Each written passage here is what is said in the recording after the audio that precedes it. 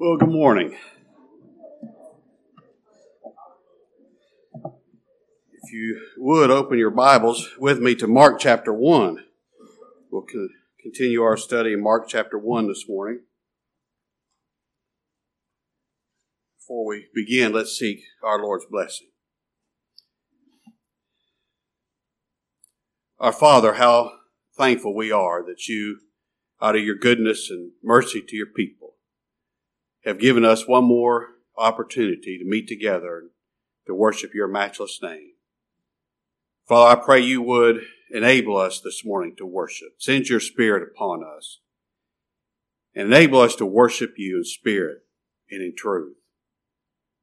Father, I beg of you that you not just let us go through the motions of religion and go home feeling better about ourselves because we've done our religious bit for the week. But Father, enable us to worship. Speak to us through your word, we pray. Father, show us your glory. Reveal your redemptive glory in your Son, our Lord Jesus Christ, through the preaching of your word today. Here and Father, especially in our children's classes, we pray that you'd bless in this hour. Pray that you'd bless our teachers as they teach, and we thank you for them. Thank you for the skills and the abilities that you've given them. And Father, be with them. Enable them to rightly divide the word of truth. And Father, be with our young ones as they hear. Use this time, we pray, to plant the seeds of faith in their heart. And Father, how we beg your blessing. Bless us as we look into your word. Show us our Lord Jesus Christ. For it's in his name, his sake we pray. Amen. Now, I've titled our lesson this morning, The Praying Savior. I struggled with the title, whether I should call it Praying and Preaching or The Praying Savior. I ended up going with The Praying Savior. Our text begins in verse 35 of Mark 1. And in the morning, rising up a great while before the day, he went out and departed into a solitary place, and there prayed. Now remember, Mark, in his gospel, is showing us Christ the servant of God. Like any good servant, our Savior rose up early in the morning.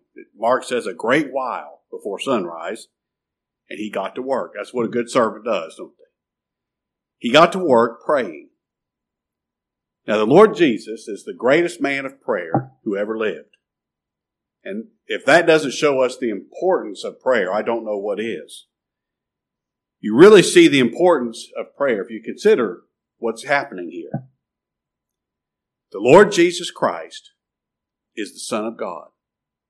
He's God incarnate, God in human flesh. Jesus of Nazareth is God.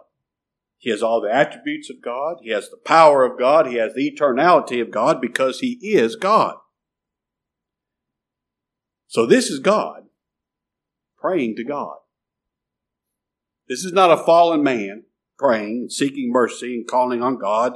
This is God praying to God. Now let that rumble around your head for a while.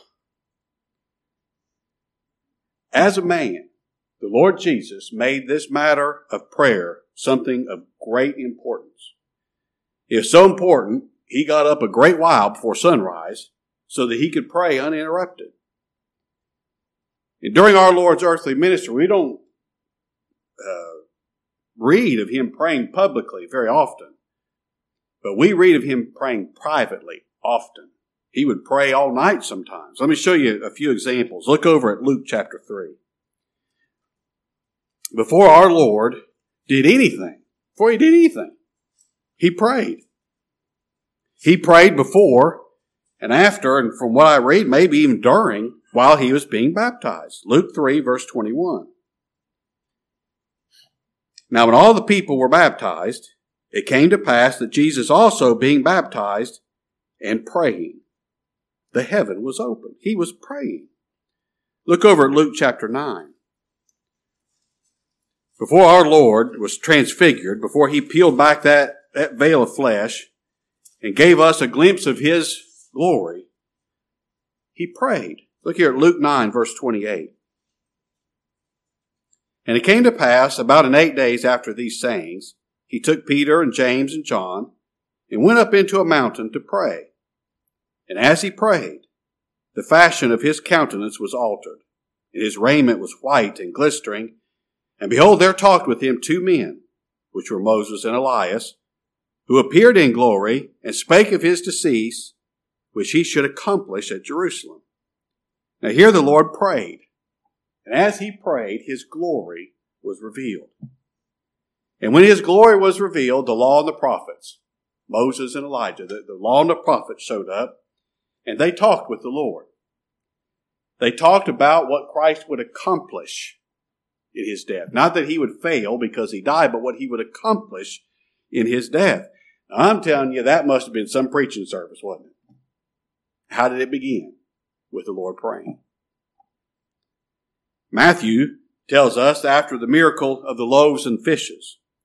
Well, even in the miracle of loaves and fishes, before the Lord broke those loaves and fishes and turned that boy's lunch into a feast for 5,000 people, what did he do? He prayed. And then afterward, the people wanted to make the Lord king. And you know what he did? He left them. Now, if somebody wants to make you king, what are you going to do? They wanted to make him king, and he left them, and he went up into a mountain alone to pray. He went to pray. Before the Lord went to suffer and die on the cross, he went to the Mount of Olives, and he prayed, didn't he? He prayed in the garden, "Oh, my Father, if it be possible, let this cup pass from me. Nevertheless, not as I will, but as thou wilt." As a man, the Savior prayed his Father would strengthen him. They'd strengthen him to do what he came to do, to put away the sin of his people by the sacrifice of himself. Now that's a matter of prayer, isn't it? This is the hour of hours. This is the hour for which the whole world was created. The sacrifice of Christ. And he prayed that the Father would enable him to do it. In John 17, the Savior prayed, "Father, the hour has come. Glorify thy Son, that thy Son also may glorify thee." Now he knew what he was going to do. He knew that he would be successful, but he still prayed, didn't he? "Father, enable me to glorify you." Now, as a man, he needed to be strengthened for this matter of crucifying himself, willingly giving himself to be crucified for the sins of his people. And he said, "Father, enable me to glorify you. In my death, enable me to glorify your justice, your holiness, and your mercy and your grace all at the same time. Father, enable me to put away the sin of my people so that you could redeem them in justice and mercy." And at the same time he was praying, "Father, enable me to glorify you," at the same time he prayed for the people that he would redeem. He said, "Father, I pray for them. I pray not for the world, but for them which thou hast given me, for they're thine." Now, the Lord knew he was going to save his people from their sin, didn't he? There wasn't a question. He knew the outcome of this. He knew that he was going to go to the cross. He was going to be made sin for his people and put the sin of his people away. He knew that. There was not a doubt in his mind. Yet he still prayed for his people. He prayed for his people. And you know, the Lord makes a habit of praying for his people. Isn't that comforting? To think that the Lord makes a habit of praying for his people. Before Peter was tempted of Satan, what did the Lord tell Peter? He said, "Peter, Satan's desired to have you, that he may sift you as wheat. But Peter, I've prayed for you, that your faith fail not." And Peter's faith didn't fail. You know why? The Lord prayed for him. The Lord prayed for him. What's the difference between Peter and Judas? Judas betrayed the Lord. Peter denied him. What's the difference between the two? The Lord prayed for one. God's sovereign, electing grace, and he prays for his people. And you know, he hadn't changed. God hadn't changed. He still does that. Isn't that comforting to know that the Lord still prays for his people? He intercedes for his people. Our Lord prayed so often, the disciples saw him pray. So, you know, here on this day, you know, the disciples got up and the Lord wasn't there. They looked around for him. They found him somewhere off praying. They saw him go off by himself and pray often. So they said, Lord, teach us to pray. Teach us to pray. Now, if the Son of God prayed like this, this is the Son of God. Like I said earlier, this is God praying to God. If he put so much importance on this matter of prayer, how much more should weak, sinful people like you and me be praying? Oh, we ought to be praying at all times about all things, shouldn't we? If the Lord didn't do anything without praying, we certainly shouldn't be doing anything without praying, should we? And that's why Scripture teaches us to pray without ceasing. To pray and not faint. Pray and don't quit. You know, our Savior never quit praying. But we should never quit praying either. Certainly, if the Savior didn't, we shouldn't. Now, I know this. This is a doctrinal truth. This is the Lord's character, something about God that I know as well as I know anything at all. Almighty God has a will and a purpose. And that will and that purpose shall be done. It'll be done right on time, exactly at the time God purposed it. I know that. But knowing that does not make the believer fatalistic. It doesn't make the believer say, well, whatever will be, will be. God has a purpose that he determined before he created anything. It's going to be done, so it doesn't matter what I do. Whatever will be, will be. The Lord's going to do his will no matter what I do. Now, that's not what Scripture tells us. Scripture tells us to pray. Pray for what's on your heart. Paul said in Philippians 4, verse 6, be careful for nothing. Don't be overly anxious is what he means for anything. But in everything, by prayer and supplication with thanksgiving, let your requests be made known unto God. This is what Scripture teaches us. What's on your heart? Whatever it is, you pray for it. You pray about it. Scripture tells us pray believing. Believing that the Lord's able. Now, I'm not exactly sure what the Lord's going to do, but I do know this. Wayne, he's able. I believe that. We're to pray believing that the Lord will do what he promised that he would do. We're to pray without ceasing. And we're to pray and not stop. When the Lord doesn't answer right away. Boy, how impatient are we? We want to pray, the Lord answer. When he doesn't answer right away, now you keep praying. You keep praying. And you know why we keep praying? Because we're totally dependent on him. When the Lord doesn't answer, you remember the parable of the unjust judge? You keep praying. Keep praying. And pray about all things. All things. Now, whatever it is that's on your heart, does that fall under all things? Does it? If it does, then you pray about it. You pray. Now, like I said, I know God has a purpose. He has a will that he determined before the foundation of the world. And what you and I are doing does not change God's purpose. And he doesn't have to make slight corrections all the time, to keep this thing on track.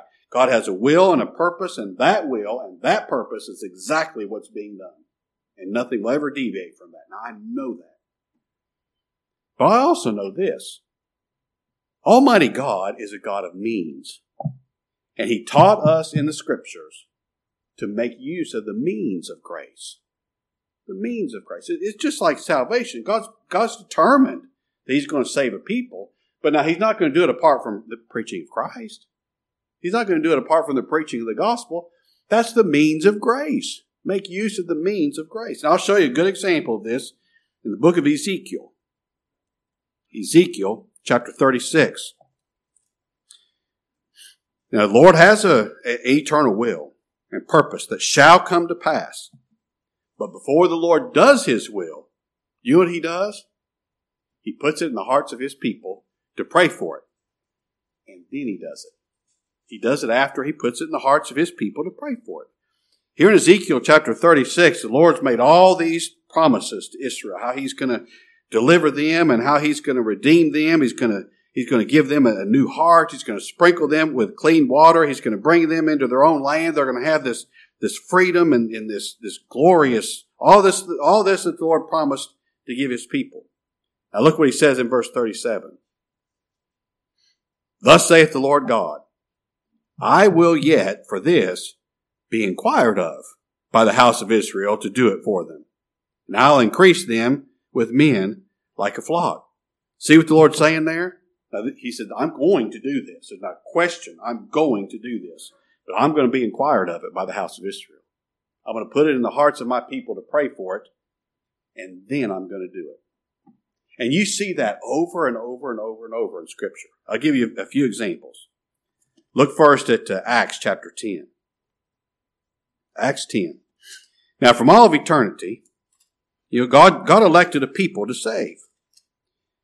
And God had elected a man named Cornelius. He's a Gentile man from a town called Caesarea. And God had determined, before time began, that he's going to redeem Cornelius. But now, when did the Lord reveal himself to Cornelius? When did he? It's when Cornelius prayed. Look at Acts 10, verse 29. Peter says, Therefore came I unto you without gainsaying, as soon as I was sent for. I asked therefore, for what intent you've sent for me? And Cornelius said, 4 days ago I was fasting until this hour, and at the 9th hour I prayed. I prayed in my house, and behold, a man stood before me in bright clothing, and said, Cornelius, thy prayer is heard, and thine alms are had in remembrance in the sight of God. Send therefore to Joppa, and call hither Simon, whose surname is Peter. He's lodged in the house of one Simon, a tanner by the seaside, who, when he cometh, shall speak unto thee. Immediately therefore I sent to thee, and thou hast done well done that thou art come. Now therefore, are we all here present before God to hear all things that are commanded thee of God? And Peter preached. Boy, he took that up, didn't he? And he preached the gospel. And boy, they had a revival. They had a revival. How did that all start? Prayer. Cornelius seeking God. Look over at Acts chapter 12. In Acts 12, Peter was thrown in prison. Now, it was Herod's will that he would kill Peter. It was the Lord's will that Peter be delivered. Well, that was the Lord's will. But when was Peter delivered? When people prayed for him. Look at Acts 12, verse 1. Now, about that time, Herod the king stretched forth his hands to vex certain of the church. And he killed James, the brother of John, with the sword. And because he saw it pleased the Jews, he proceeded further to take Peter also. Then were the days of unleavened bread. And when they'd apprehended him and put him in prison and delivered him to 4 quaternions of soldiers to keep him, intending after Easter to bring him forth to the people, Peter therefore was kept in prison. Now they were going to put this man to death. Everybody knew it. But prayer was made without ceasing. Remember I told you we're to pray without ceasing? Prayer was made without ceasing of the church unto God for him. And when Herod would have brought him forth, the same night Peter was sleeping between 2 soldiers, bound with 2 chains, and the keepers before the door kept the prison. And behold, the angel of the Lord came upon him, and a light shined in the prison. And he smote Peter on the side and raised him up, saying, Arise up quickly. And his chains fell off from his hand, and he went back to his friends. And you know how he found them? Praying for him. Now, the Lord determined he was going to deliver Peter. He was not going to allow Herod to kill Peter at this time, but when was Peter delivered? When people prayed for him. Look at Acts chapter 16. Here in Acts 16, Paul and Silas have been thrown in prison in Philippi. A bunch of folks there wanted them put to death. But the Lord, his will was for Paul and Silas to leave Philippi and go to preach in Thessalonica. God had a people in Thessalonica. Paul and Silas are in prison. Isaac, they're chained to a wall. I mean, they're chained to a wall. They can't move. But it was the Lord's will for them to preach to a fellow there in Philippi. And then in Philippi. And then after that, go to Thessalonica and preach. Now, when did the Lord's will come to pass? When did he do it? When Paul and Silas prayed. Acts 16, verse 25. And at midnight, Paul and Silas prayed and sang praises unto God, and the prisoners heard them. And suddenly there was a great earthquake, so that the foundation of the prison were shaken, and immediately all the doors were open, and everyone's bands were loosed. And the keeper of the prison, awaking out of his sleep, and seeing the prison doors open, he drew out his sword and would have killed himself, supposing that the prisoners had been fled. But Paul cried with a loud voice, saying, Do thyself no harm, for we're all here. And he called for a light, and sprang in, and came trembling, and fell down before Paul and Silas, and brought them out, and said, Sirs, what must I do to be saved? And they said, Believe on the Lord Jesus Christ, and thou shalt be saved, thou and thy house. Anybody you know, if they believe on Christ, they shall be saved. And they spake unto him the word of the Lord, and to all that were in his house. And he took them the same hour of the night, and washed their stripes, and was baptized, he and all his, straightway. Now there's another great revival, wasn't there? When did all of that start? When those two men chained to the wall prayed. That's when it all started. You know, believers just have to pray. They have to. Just like a living body has to breathe, a believer has to pray.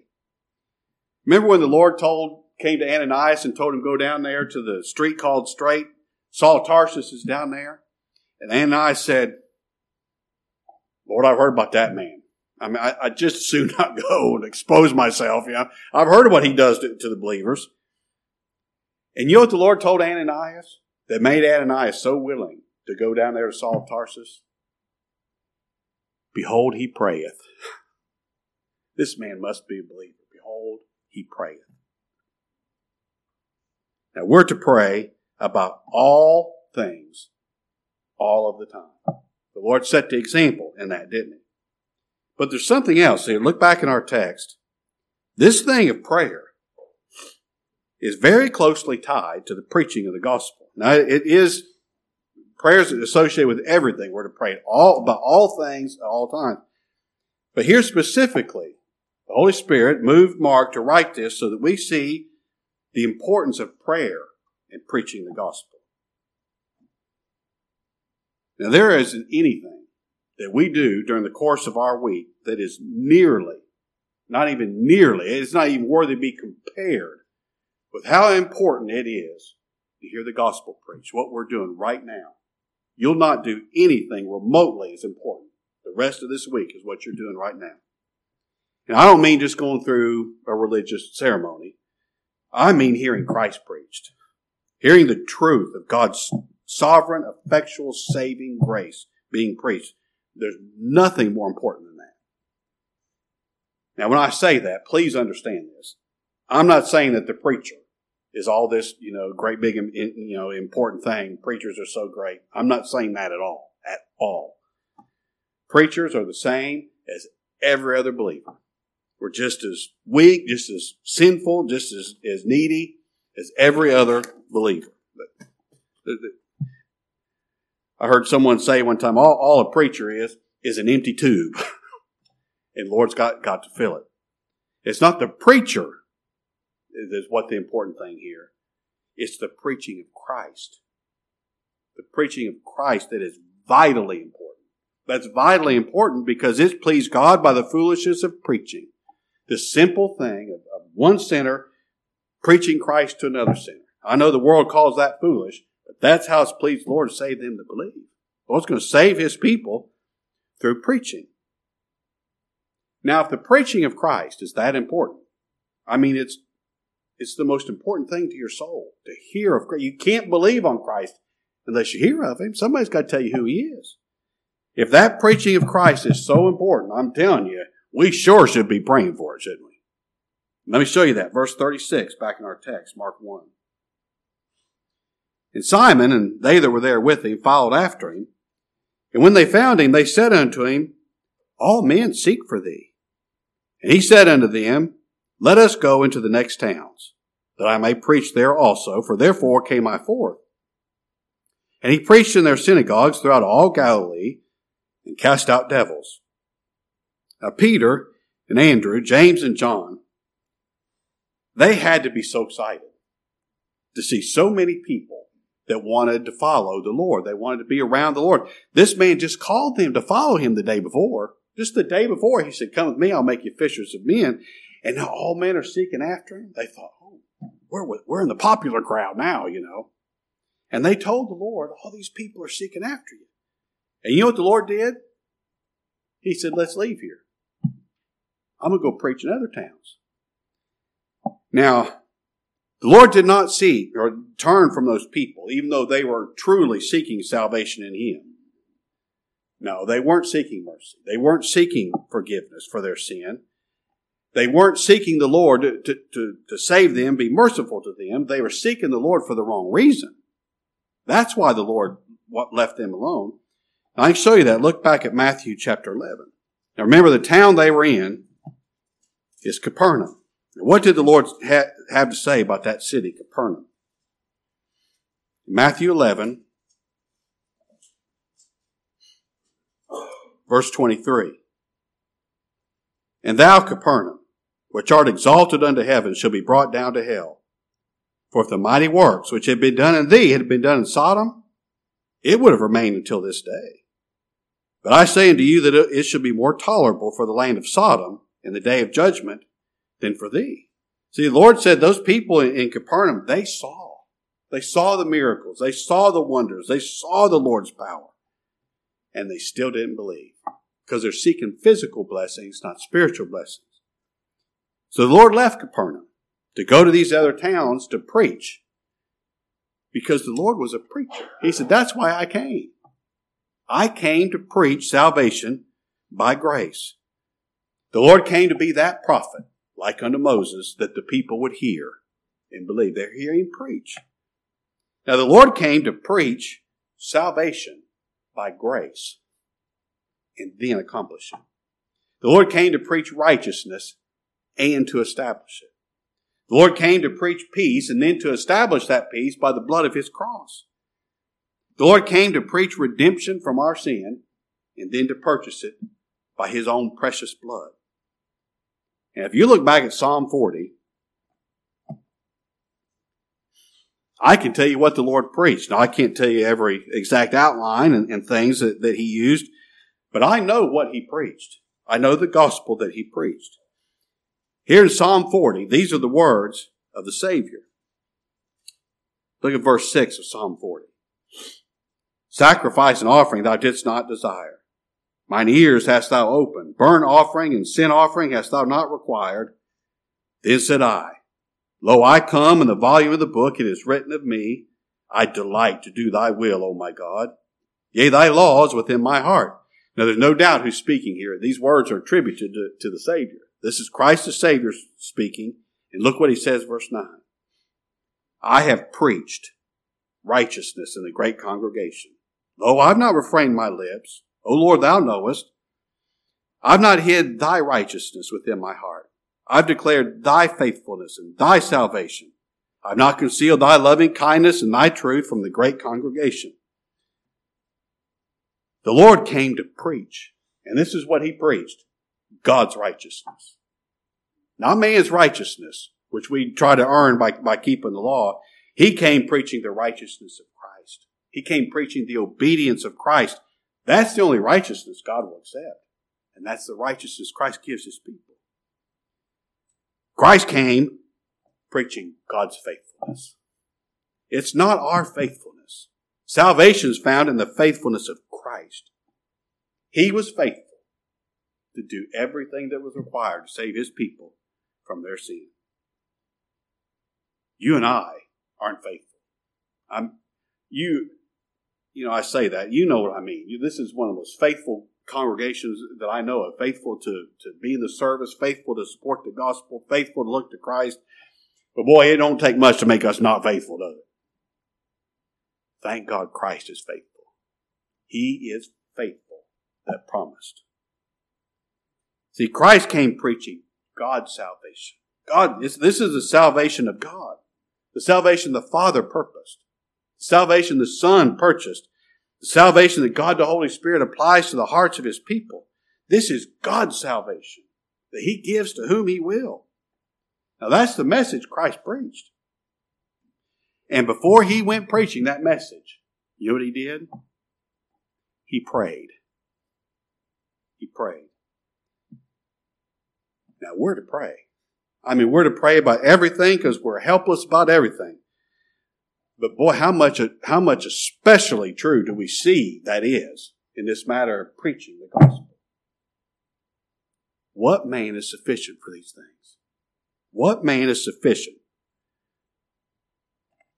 to take the word of God and dare stand up in front of a bunch of people and say, "Thus saith the Lord"? This is God's message for you. What man is sufficient for that? Not one. Not a single one. Look at Acts chapter 6. That means that prayer is the occupation of every preacher. Peter tells us this here in Acts chapter 6, verse 2. Then the 12 called the multitude of the disciples unto them and said, "It's not reason that we should leave the word of God and serve tables. Wherefore, brethren, look ye out among you 7 men of honest report, full of the Holy Ghost and wisdom, who we may appoint over this business. Let them take care of the business of the church, but we'll give ourselves continually to prayer and to the ministry of the word." You see, prayer is the occupation of every preacher. We dare not stand up before God's people without praying that the Lord give us the message. Without praying, "God, give me your message for your people at this moment. God, give me put that message in my heart. Give me the tongue to preach it. Give me the ability to preach Christ and get out of the way. Lord, take this message, take your word and bless it to the hearts of your people. Don't let them just hear my voice. Father, speak to them. You be their teacher." It's just a constant matter of prayer. I pray for you all every day.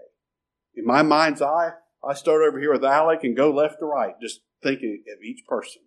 I'm glad y'all sit in the same place every time. I don't miss nobody. But how much especially more the spiritual blessings of God. Oh, that God bless His word to your heart. Well, you know what? This ministry is not my ministry. It's ours. You're in the ministry too. You believe God? Then you're in the ministry too. Now, it may not be your job to preach, but you're in the ministry. Then pray. Make this matter of preaching the gospel here and God's blessing to these people here your occupation. To pray. I tell you this often, I beg of you that if I cross your mind through the week, that you pray for me. I'm not fooling when I say this. There are times I'm sitting in my study and I'm struggling. And suddenly I see it. That's it. And I think, somebody's praying for me. You know what the Apostle Peter told the church at Thessalonica? "Brethren, pray for me." Pray for us, he said. That the Lord will enable me to preach as I ought.